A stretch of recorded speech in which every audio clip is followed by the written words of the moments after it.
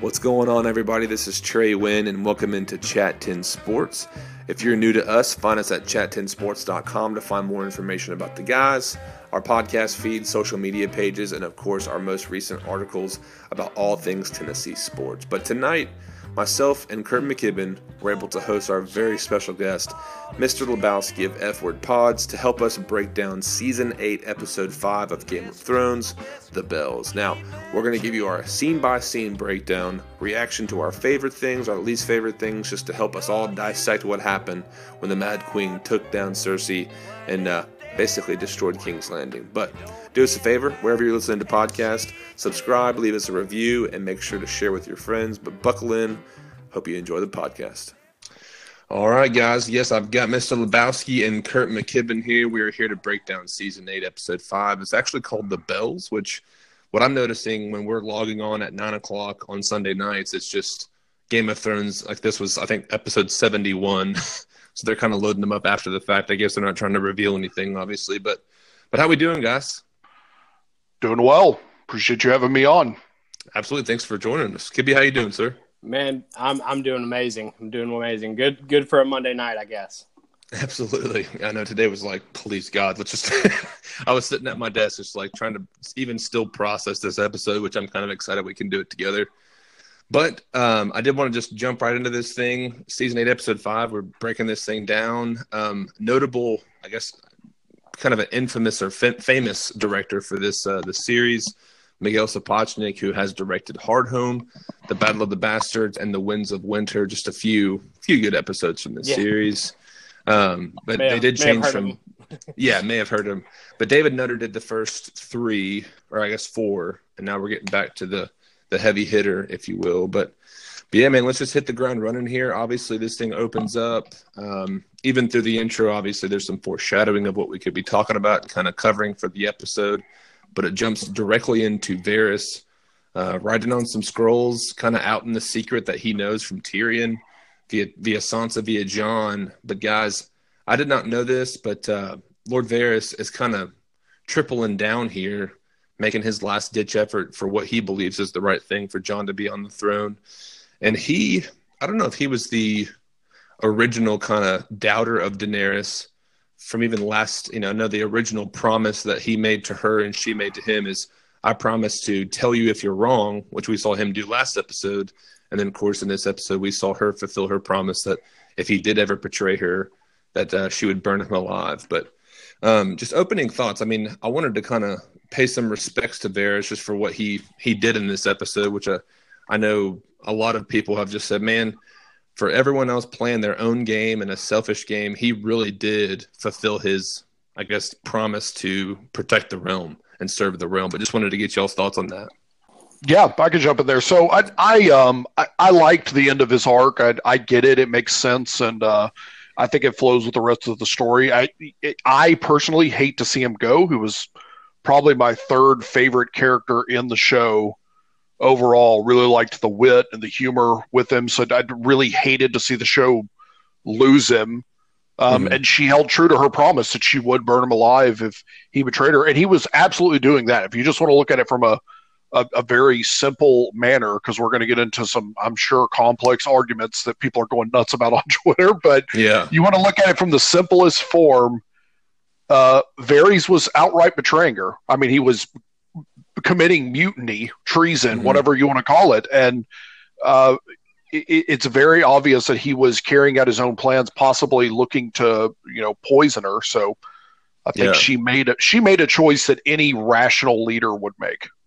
Right. Yeah. I think it was kind of like a last-ditch effort there. His only chance of living was that Jon would go through and I guess change his mind very quickly at that point in time. And man, it didn't happen at all. It kind of blew up in his face, and I think he knew it was probably like a 95% chance that was going to happen.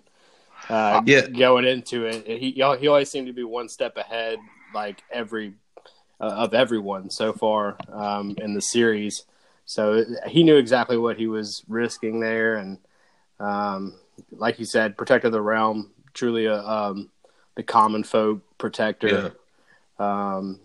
A great character, though. One of my favorite characters for sure. See, it was funny to me because him knowing Ned Stark as well as he did and having his first season, he was the one delivering him water and food into the crypts or the dungeons beneath beneath King's Landing.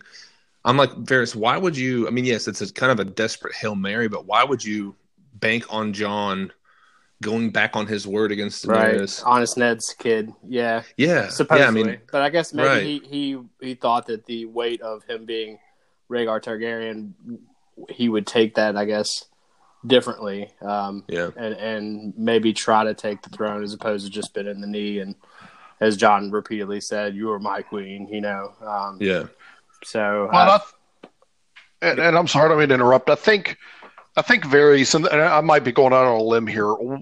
I think what Varys has probably come to the realization of seeing so many leaders and kings come. Forget the line he has in the show where he talks about how many kings he has seen go past. His eyes and his rule. It's going to be easier to prevent somebody from getting on the throne than it is going to be to remove somebody after they're on the throne. So I think even it is silly as it may look that he's hoping that Jon will eventually change his mind.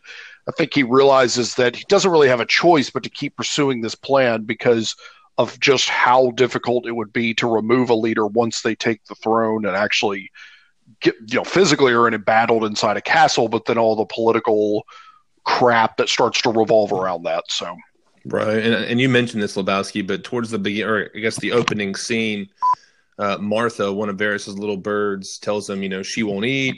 And he says, we'll try again later. And then they go on to say, Martha says, that the soldiers are watching me. And Varys tells her, the greater the risk, the greater the reward.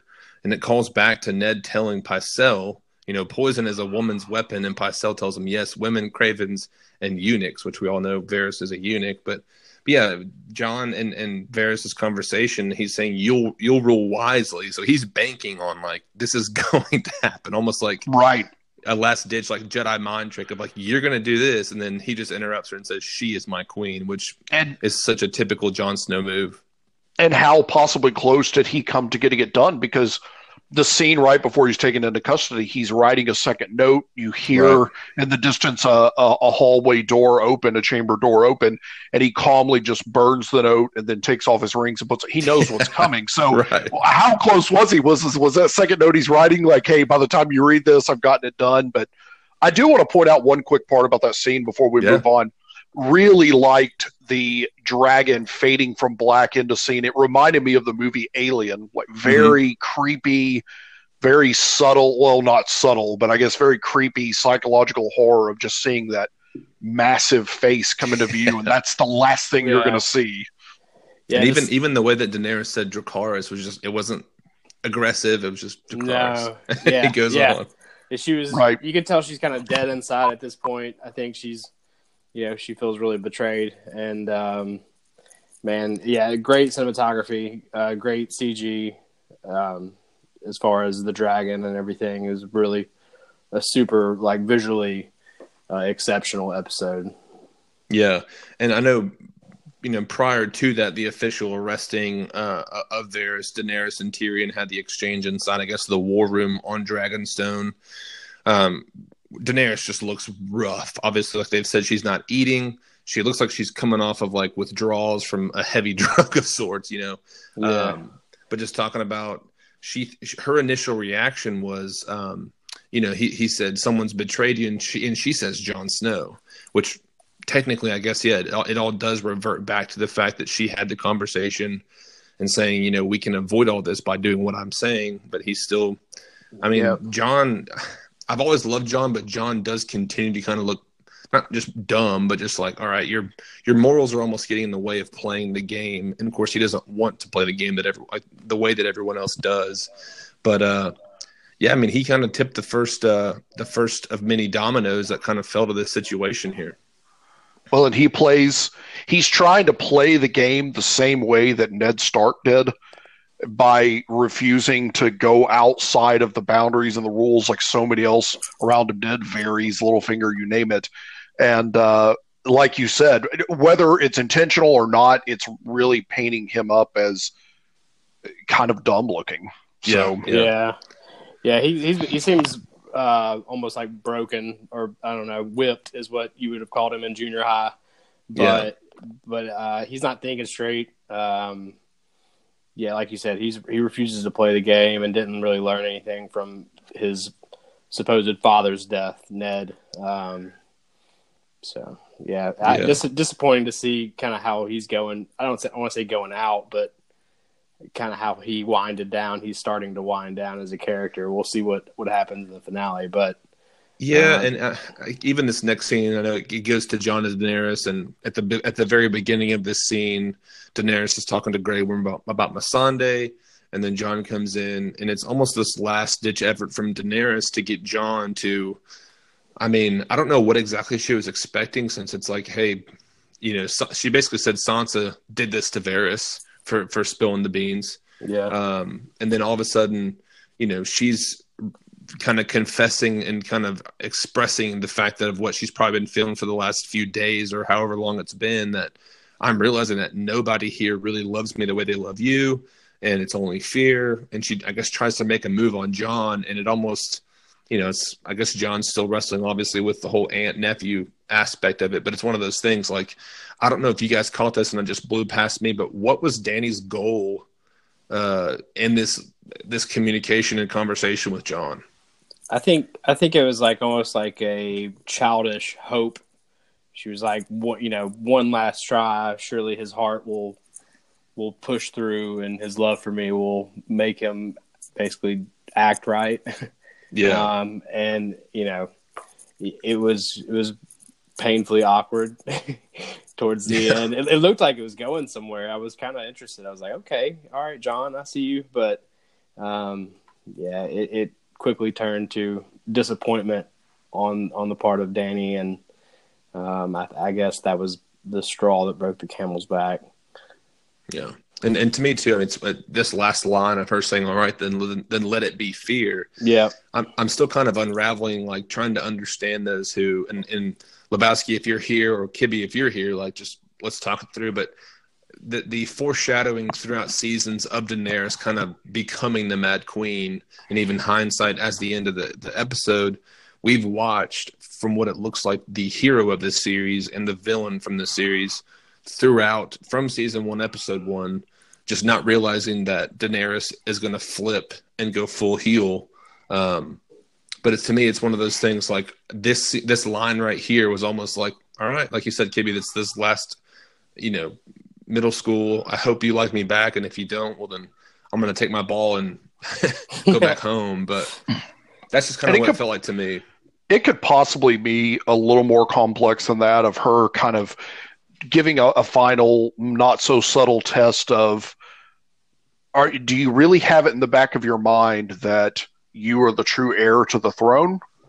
And are you going to be able to dispute that when people start bringing it up? Because the information's out, she knows it.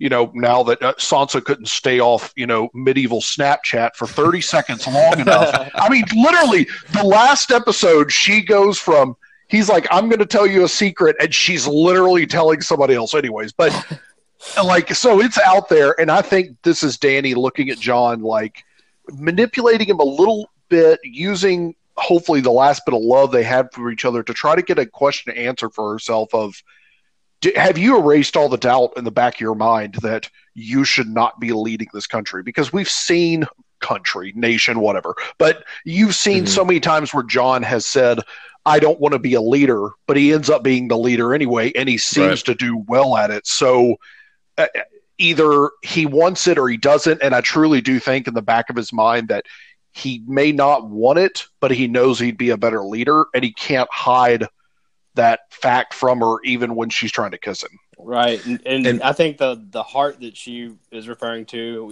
if not what love, then fear. I think her only chance of being that loving leadership in the common folk eye was probably Jon Snow being her right hand man, so to speak.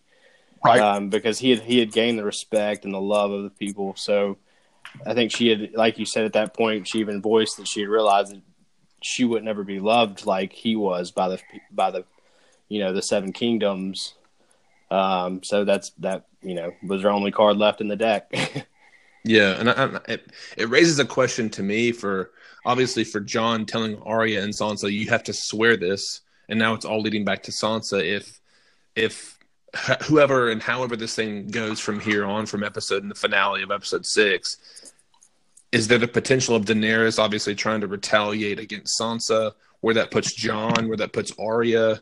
I mean, the last of the Starks, that whole premise of them lasting. But to me, it's one of those things, like, obviously Daenerys has some hard feelings towards Sansa, and then we'll see how that plays out. But yeah, this leads to the next scene where Tyrion and Grey Worm are before Daenerys, and Tyrion's just pleading, like, whatever we got to do, if you hear the bells of the surrender, you have to stop. And then she kind of gives this nod to Grey Worm, like, yeah, we'll do that. And then she just straight up says to Grey Worm, watch for my signal. Basically, you'll know when I'm coming, because you'll see dragon fire and probably people blowing up to hell. So, but my question is, and Dave and Dan talked about this after the inside of the episode, where it's, Dany didn't go in planning on having this moment. But what do you think? I mean, backs up against the wall, it seems like nobody wants to play ball with you.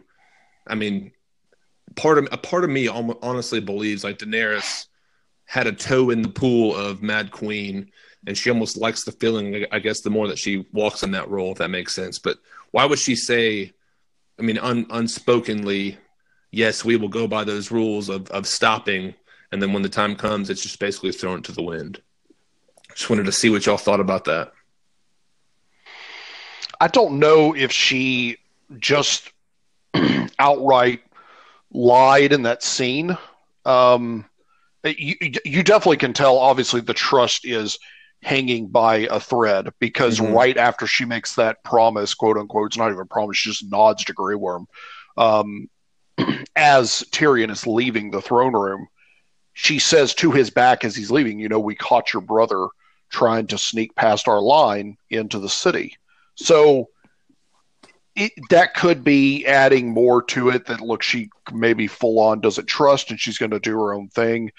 And this is, and we don't necessarily have to get into this right now, we can discuss it whenever you want, but this is where the episode started to lose me a little bit once she got into the city. So we'll talk about that when that happens, because if so, this scene kind of bothers me a little bit, because she does have a look on her face of, she doesn't want her battle plans questioned, but that she's still accepting the logical, sane advice of her hand, which was, and I forget the line she used, but when she first brought Tyrion on, it's like, look, I need a very intelligent, rational voice when I'm going to go to a land that I don't understand. So I feel like she is hanging on a thread of general sanity at that point, because she's being betrayed left and right. But I don't know if she straight up lied. I think it's more of, she was being honest when she nodded to Grey Worm, like, yeah, all right, I will hold back. But we all see that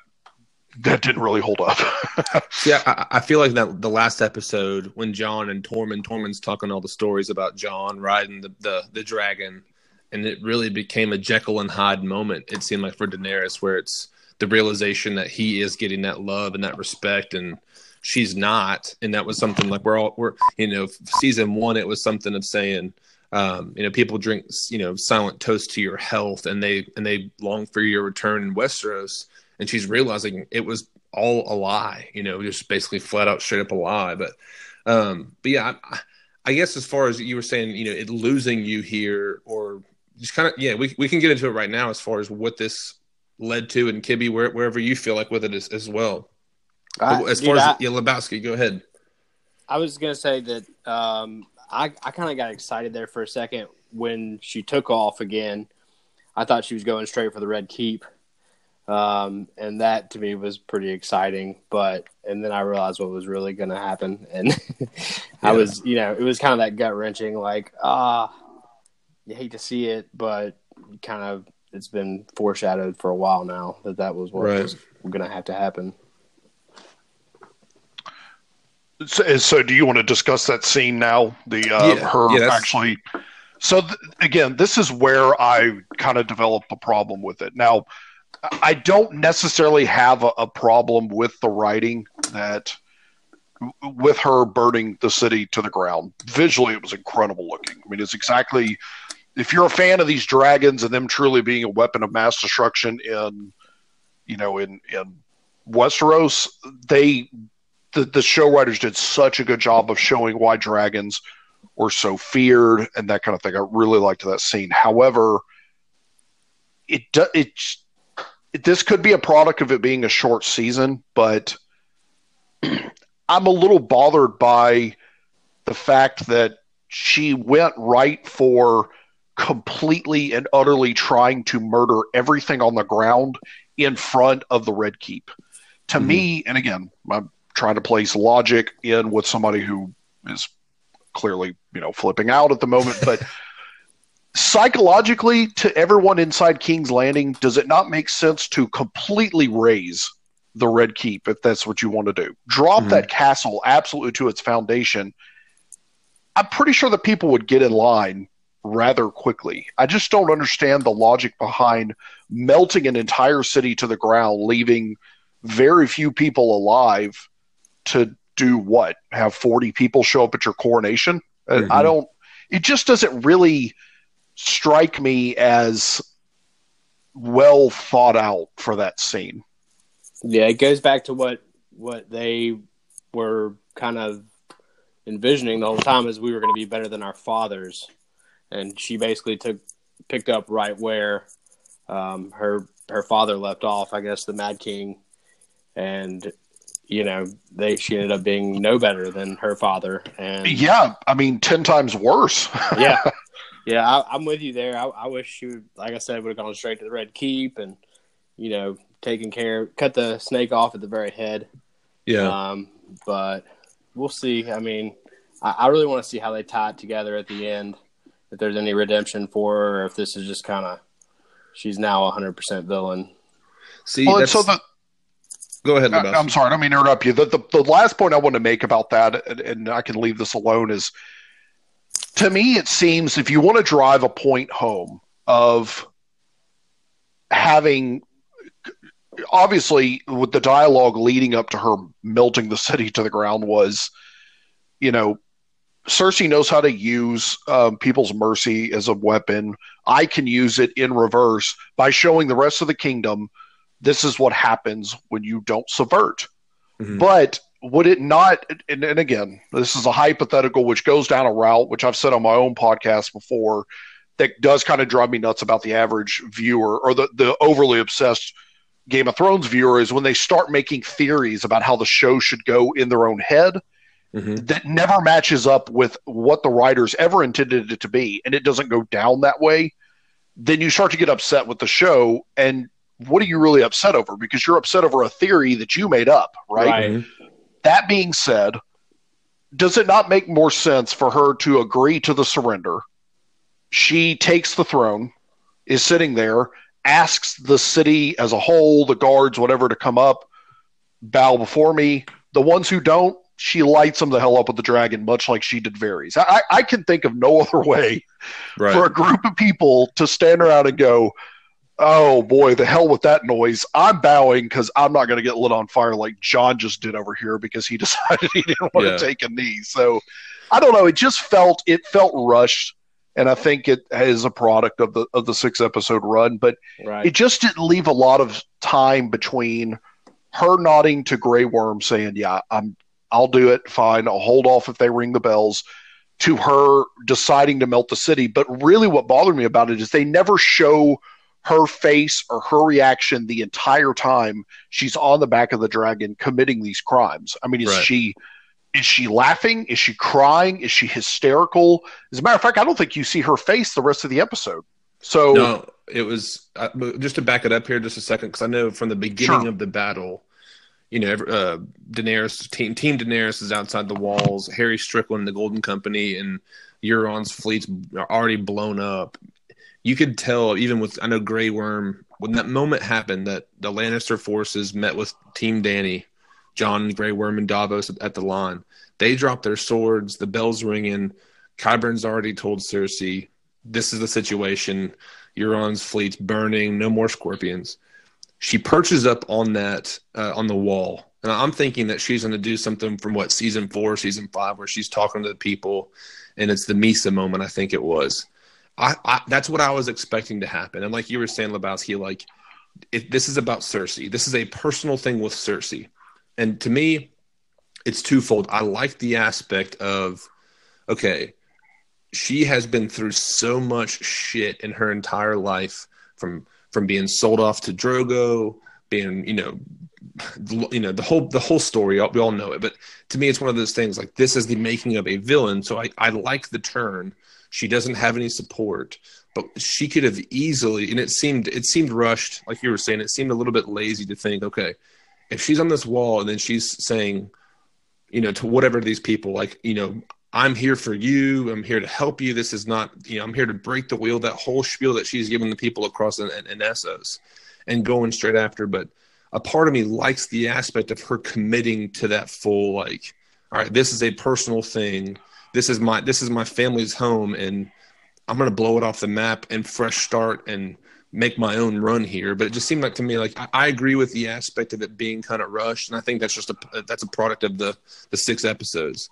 But it's one of those things to me, like, once that took place and then it went full like Braveheart and people were getting cut at the collarbone and hands cut off and everything. It was just one of those things, like, you saw firsthand the good guys become the villains and vice versa, where you saw the Lannister soldiers were leading women and children to safety, and all of a sudden here's I think it was a Northman that was trying to rape a woman, and Jon ended up killing him. And it's like this went 0 to 100 really fast. So I mean, I get it, but a part of me just likes, like everybody last week said, I want to see Daenerys go full Mad Queen, and we got it, but just to a level in which I don't think we really anticipated. It just happened too quickly. If last season and this season were both 10 episodes, I know this theory has been thrown out there a lot, and it's a tired theory, but if they were both 10 episodes long, I think they could have put in a lot more character development for Dany and a lot of other characters, honestly, too. And that's ultimately my problem with it. I don't necessarily have a problem with the outcome and what happened. I think I actually, I like it if I just think of it on the face of it, but it kind of, to me, comes off like you've gotten this hyper detailed layout of every one of these characters, and they've taken the most major character of the series and basically condensed the last part of her sanity breaking down into a Wikipedia paragraph. Right. Like, it's like telling somebody you would really love the show Deadwood, and they're like, "Oh, I read the plot on Wikipedia." It's like, dude, you didn't watch the show. Like, what do you? So that's kind of what really bugs me about this, is that last crucial piece of her sanity exploding happens in the span of about 20 minutes, whereas in a typical Game of Thrones season, we would get that over the course of a few episodes, maybe the entire season, with it culminating in these last 2 episodes. And that's kind of what bugs me about it, is that you just got the nod of, okay, I'll take their surrender. Then, no, I'm just going to melt this motherfucker to the ground, and you're not even going to see my face the rest of the time. I'm sorry, can I cuss on y'all's podcast? Yeah, it's fine. That's a totally explicit, so Apple doesn't. Well, anyways, I mean, that's and again, not to belabor the point, but that's it. That's my problem. Well, see, my thing is, and just to jump in, because I think it's relevant, my point's relevant to what Lebowski's saying, is there has been through, 8 seasons now, where we've seen moments of, even when Daenerys went to, countless places of saying, I'm going to take this place over with fire and blood and burns this city to the ground. But then she had a guy like Jorah to talk her off the ledge and, use some wisdom. And then you had Ser Barristan, and now obviously it's Tyrion and Missandei. And one by one, they're kind of getting picked off. And now she's just, and even like Lady Tyrell, told her at the beginning of last season, saying, look, you're a dragon, so be a dragon. Like, that's probably the worst, best advice that she could have gotten, especially walking into this situation. Because to me, that's where I'm kind of on the opposite end of the spectrum from you guys, where it's like I'm clinging on to those moments, and this recent stuff happening for Daenerys, where it's like her safety blankets have been killed, and in her arm with Jorah. Missandei last week. And I think that was the tipping point to me where it's been an expedited development, and you kind of you kind of have to put the pieces together yourself a little bit in my mind. Like, it's not been laid out like it has in prior seasons, but I liked, you kind of realize that where it's all right. Every calming voice or wise voice around her has been taken away, and now Tyrion, the kind of the last ditch effort, is pleading prior to them going, and he's in fear. He's and people keep saying it to him, like, you just seem terrified of her. He's like, yeah, every good ruler needs to rule with some fear, but it's like, no, this is a different level. But yeah, well, Allie, my wife, brought up a great point. She's like, it's like they were writing a paper, and then they realized, oh, I've already hit my word count. And then they just tied a bow on the end of it. Like, everything was kind of deliberate. All the arcs were, a little slower moving through the first 4 seasons.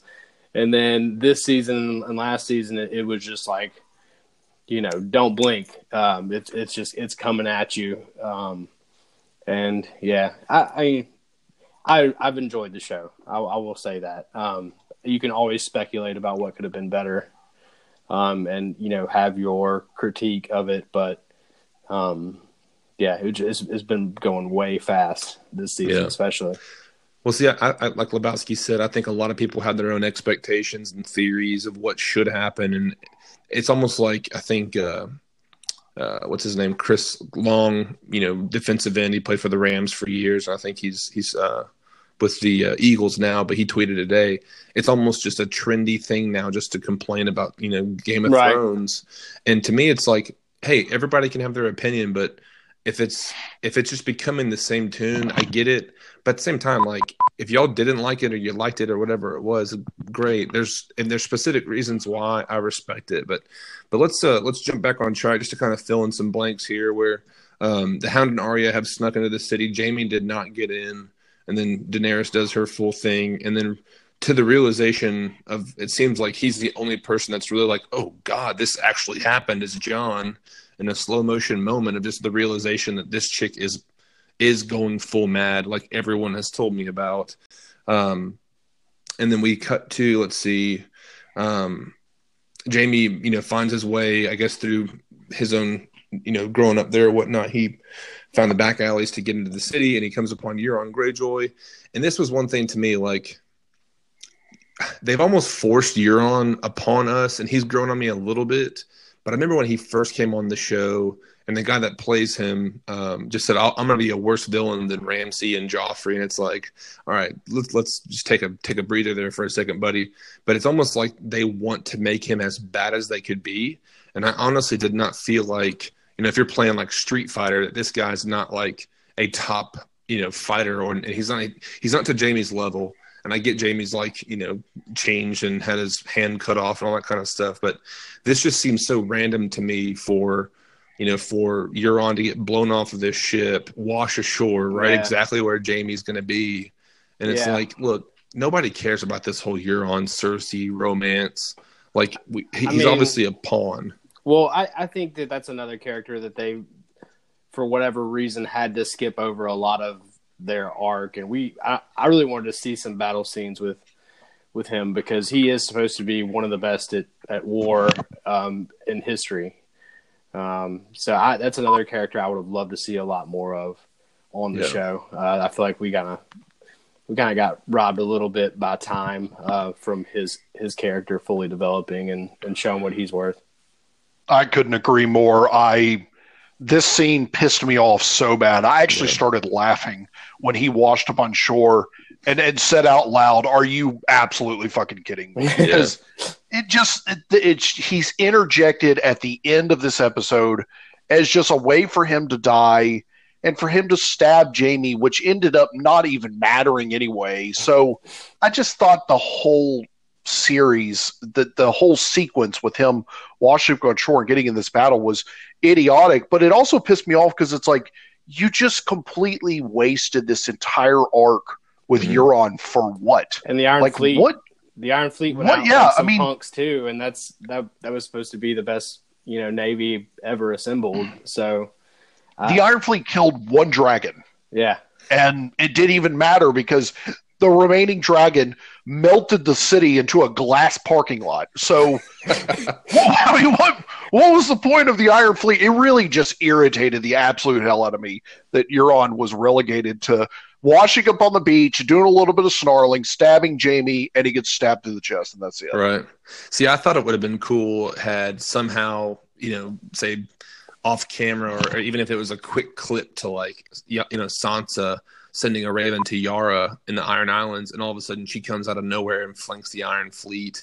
And, it could be like you were saying, to see that naval fleet of their standard or whatnot. I guess that they talked about kind of perform and do their thing. But to me, even like Jaime gets stabbed basically in the lung, and you can hear him like Darth Vader, wheezing at one point, and then the next thing he's like, climbing up and going to find Cersei, and then all of a sudden their thing plays out. But yeah, it was just a little bit of a waste of a scene.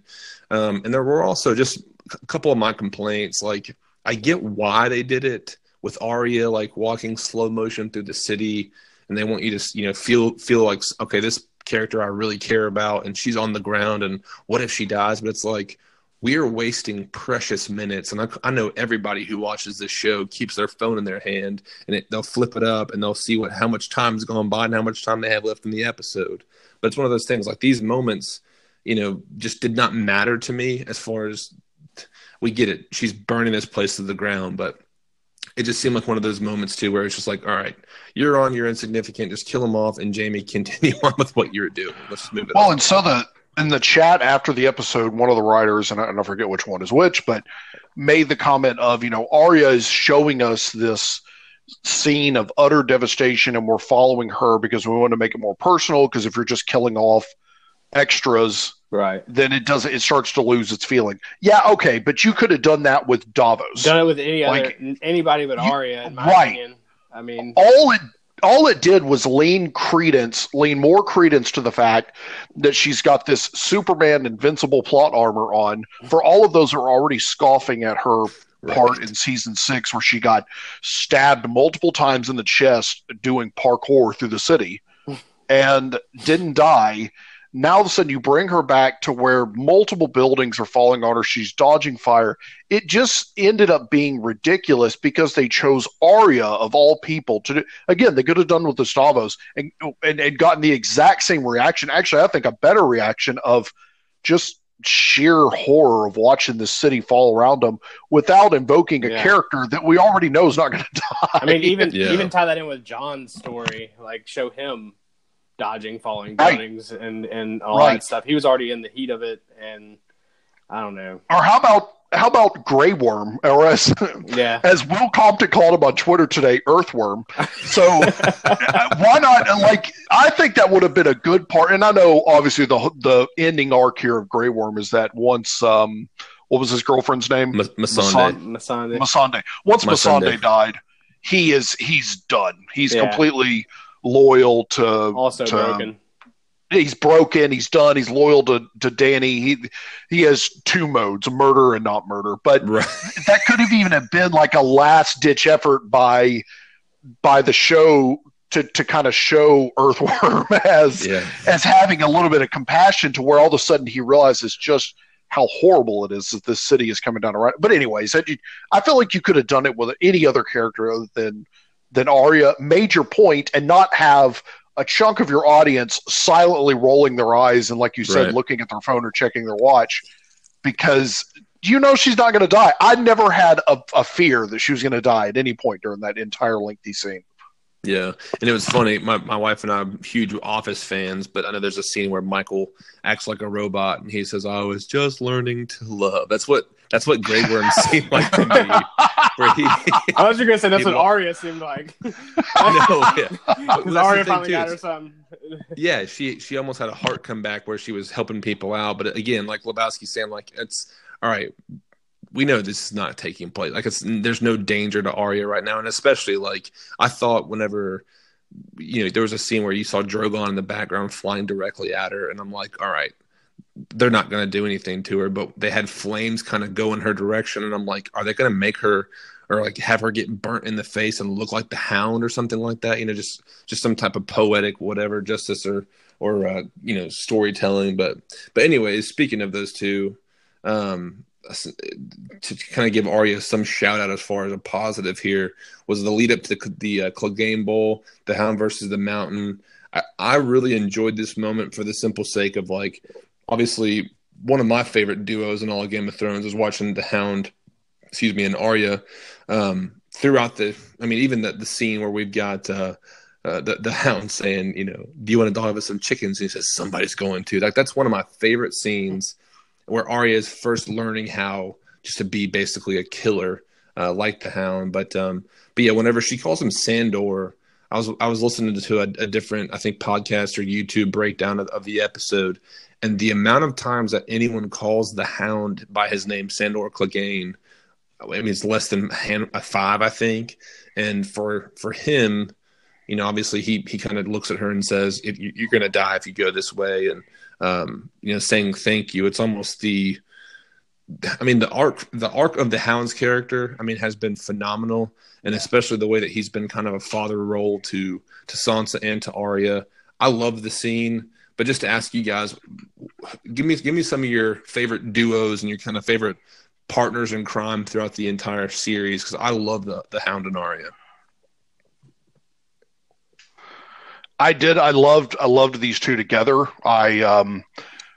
The only reason why I didn't want Clegane Bowl to happen is because I knew the second it was going to happen, it was going to break up that duo. So I was pleased that the show, brought it out to the second to last episode. I don't know. Other duos, I really enjoyed it. As creepy as this is going to sound, the kind of the duo between Littlefinger and Varys, and Littlefinger and then Sansa for a while before he went full creep mode and was just determined to sleep with this poor girl. But Littlefinger at his best, when he was still being a sleazy, scheming person, always riffed really well off whoever he was paired up with. And I'd have to say, I think I'd go with Littlefinger and Varys probably. Yeah, Varys was just a little better at it, I think. Maybe it was the missing member, if you will, that kept his head straight. That Littlefinger couldn't seem to get straightened out. I'm partial to Tyrion and Bronn. Just because they're hilarious. It was always a fun watch when those two. What was the line he said? Together.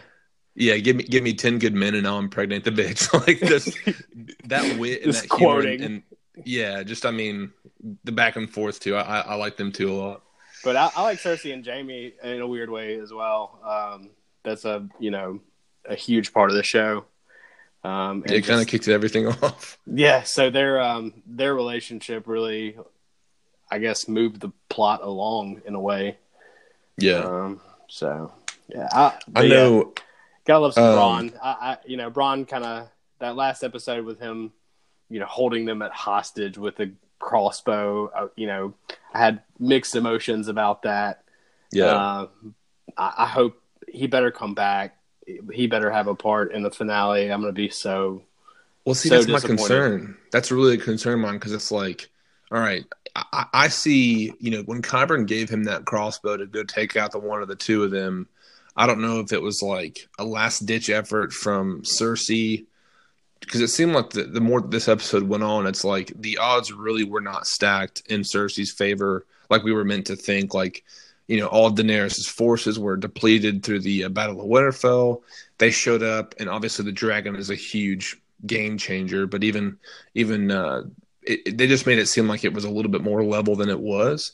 But I'm afraid that Bronn, obviously now that Jaime's gone, what happens to Tyrion? And then is he just going to basically wash out? Say, Tyrion gets executed or exiled or whatever it is. Like, could he break him out? Maybe. Like, who knows what happens there? But I love the character of Bronn. I just really hope that was kind of a concern of mine. Of like, I could just totally see them basically us never seeing Bronn again. But yeah. It's one of the two things. Either he's going to come back and save Tyrion again, or somebody, or he's just going to disappear and maybe eventually get a castle of some sort. What do you think? Go ahead. I've really got a problem with the Bronn thing, because and it ties into my problem with the ending of the Jaime arc, which is okay. So Cersei sends Bronn to kill Jaime and or Tyrion, and so he shows up with a crossbow and tells the two of them, "Look, I'm not going to kill you. I want something better in return." For saving your life. And Tyrion promises him what? Highgarden? Right. Yeah. So now Cersei's dead. Jaime's dead. I mean, what?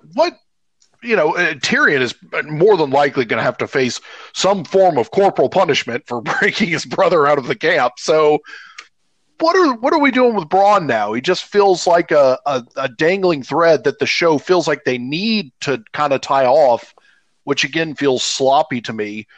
But it ultimately really leads to my bigger problem with Jaime, the scene with Bronn of Jaime left Cersei because once Cersei told Jaime that she was not going to back up sending troops to the north, she was still just thinking about herself, he finally snapped and had it with her and was just like, look, you're a terrible person. I'm out of here. And then Sansa makes a quick quip to him about, oh, I really would have loved to have seen your sister die. And then he just up and decides he's going to go back to King's Landing. This is right after he finds out that his sister literally wants him dead. Right. What is the absolute point of him going back? I even said it again on my podcast last week, that I was convinced that the only reason why he was going back was to get close enough to Cersei to either talk her out of, like, let's get out of here, or he was going to have to kill her himself. Yeah. Mm-hmm. And instead, it just turned into he let her down into the sewers and the castle collapsed on him while he held her and said, it doesn't matter, it's just us. I cannot be more disgusted with how they ended his character. I feel like they completely wasted the whole point behind Jaime killing the Mad King, saving the people from this terrible person, eventually having this slow redeeming arc of, I'm not just a spoiled Lannister asshole. Like, I've actually got a real character with some dark flaws. And then on a whim, he decides to go back to his sister and they throw all that out the window. Yeah. It just, that flat out doesn't make sense to me. I thought he was going to ring the bell there for a second too. I thought me too. I thought that's where he was headed. And I guess we don't really fully know who rang the bells, but we're left to believe that it wasn't Jaime. I guess he was just trying to get to Cersei before everything went to shit. Yeah, and see, my thing is, like y'all are saying, it really kind of deflates Jaime's arc because everybody wants him to be that good guy. And again, like Lebowski said, I was convinced he was going back to kill her, or like Tyrion kind of freed him and gave him this plan of them running off together. I'm like, that's when Tyrion went up, to the Unsullied guys and was trying to speak in their language. And he says, "We speak the common tongue."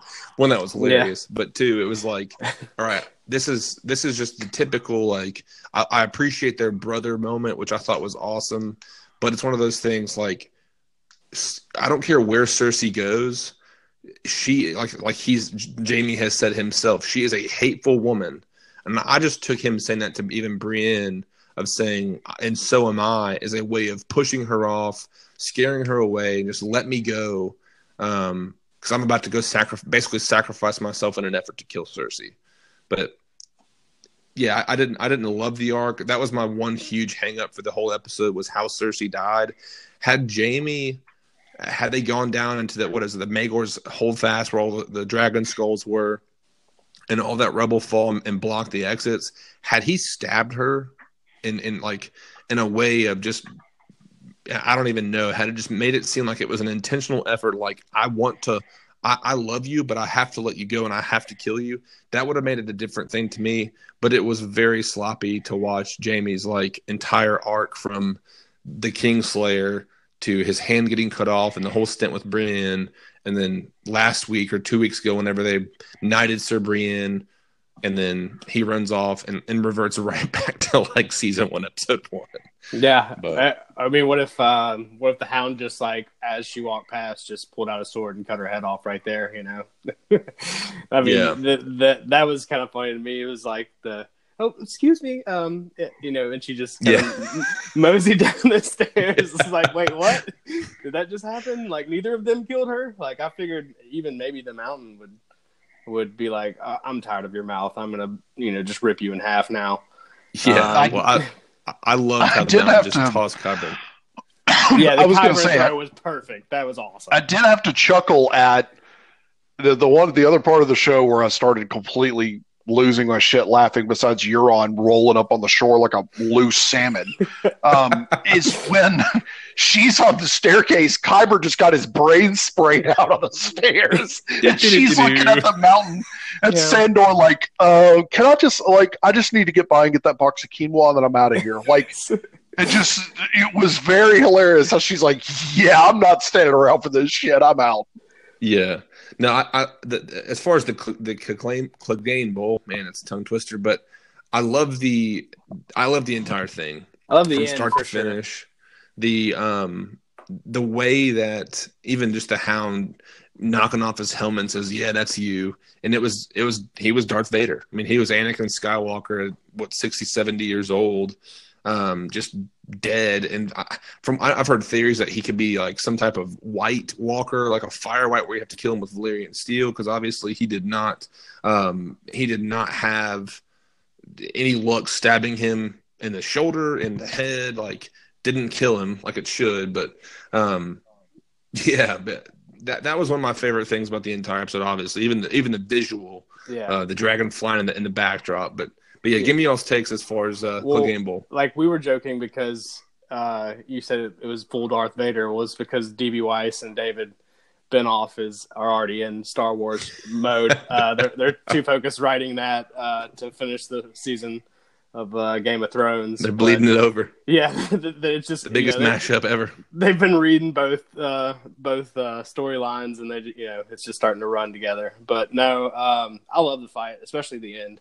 And the visual of the Hound jumping into flames, it's something he's super scared of because his hate is greater for his brother than his fear of fire. Right. But I thought it was a good scene. I really enjoyed it. Let's see here. Obviously, the King's Landing is just depleted, and kind of the post-battle scene. I know there was a shot where John's just saying, everyone retreat and get back, and I'm thinking, John, you could have said this 20 minutes ago and probably saved hundreds of people, and there's no telling. But Arya's back through helping some women through the street.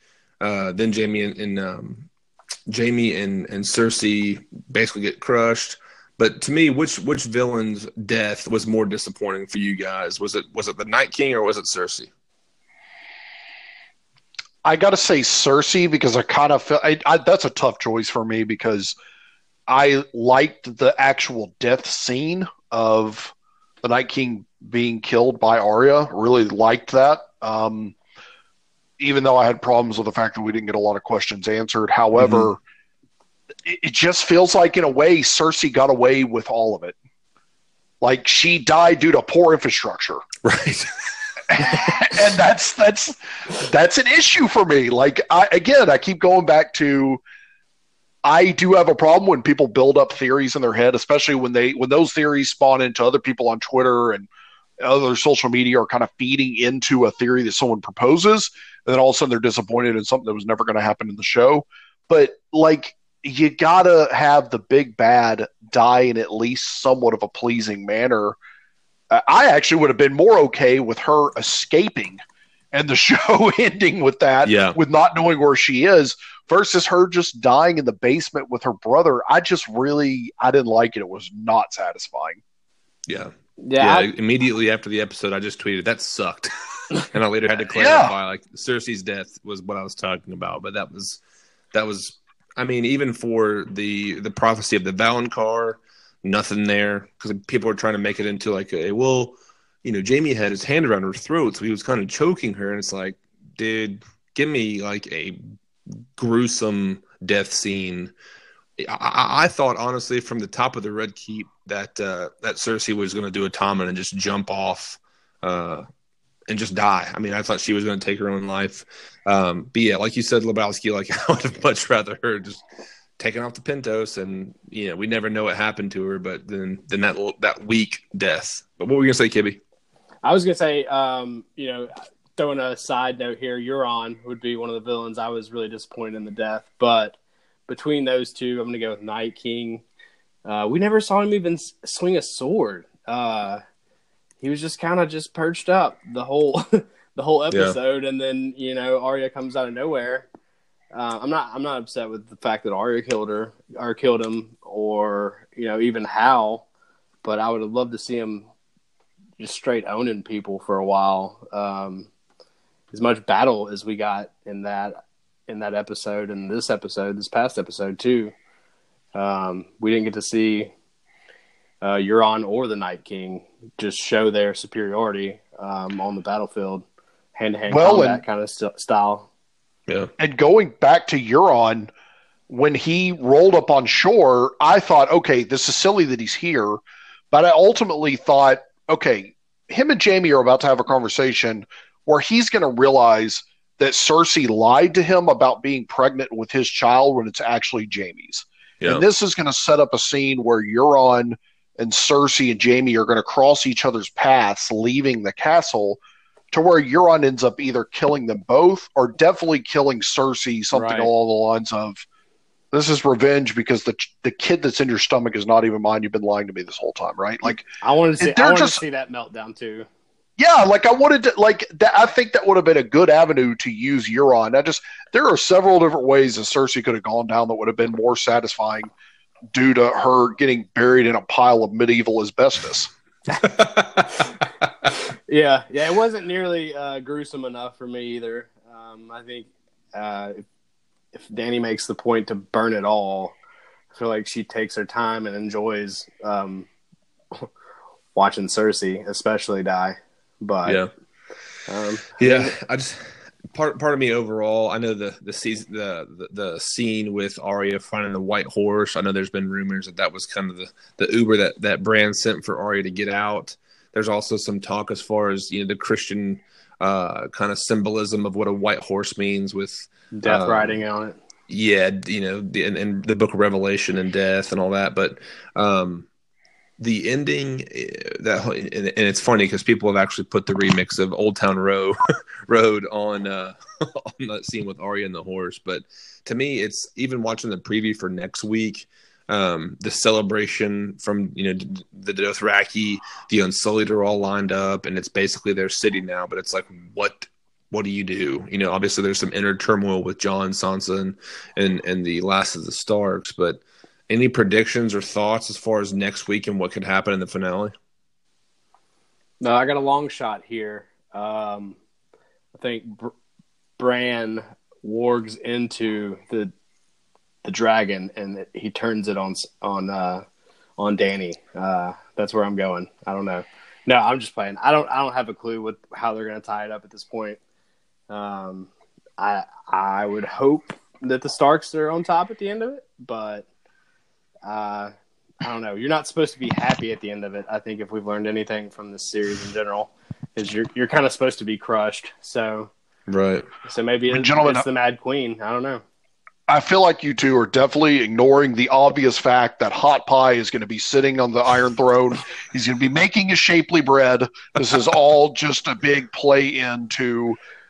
Game of Thrones is actually just a long episode of Chopped, and Hot Pie is back there still competing. No, but I really want – I think it's – Dany's dying. I mean, I think we can all agree that Dany is going to die, and it's probably not going to be lovely. I don't know. Jon seems like the obvious choice to sit on the Iron Throne, but I have no idea at this point. I kind of just want to go into it with no expectations and get the episode. But if I had to pick, I think I'm just going to go with the unsexy pick of Jon.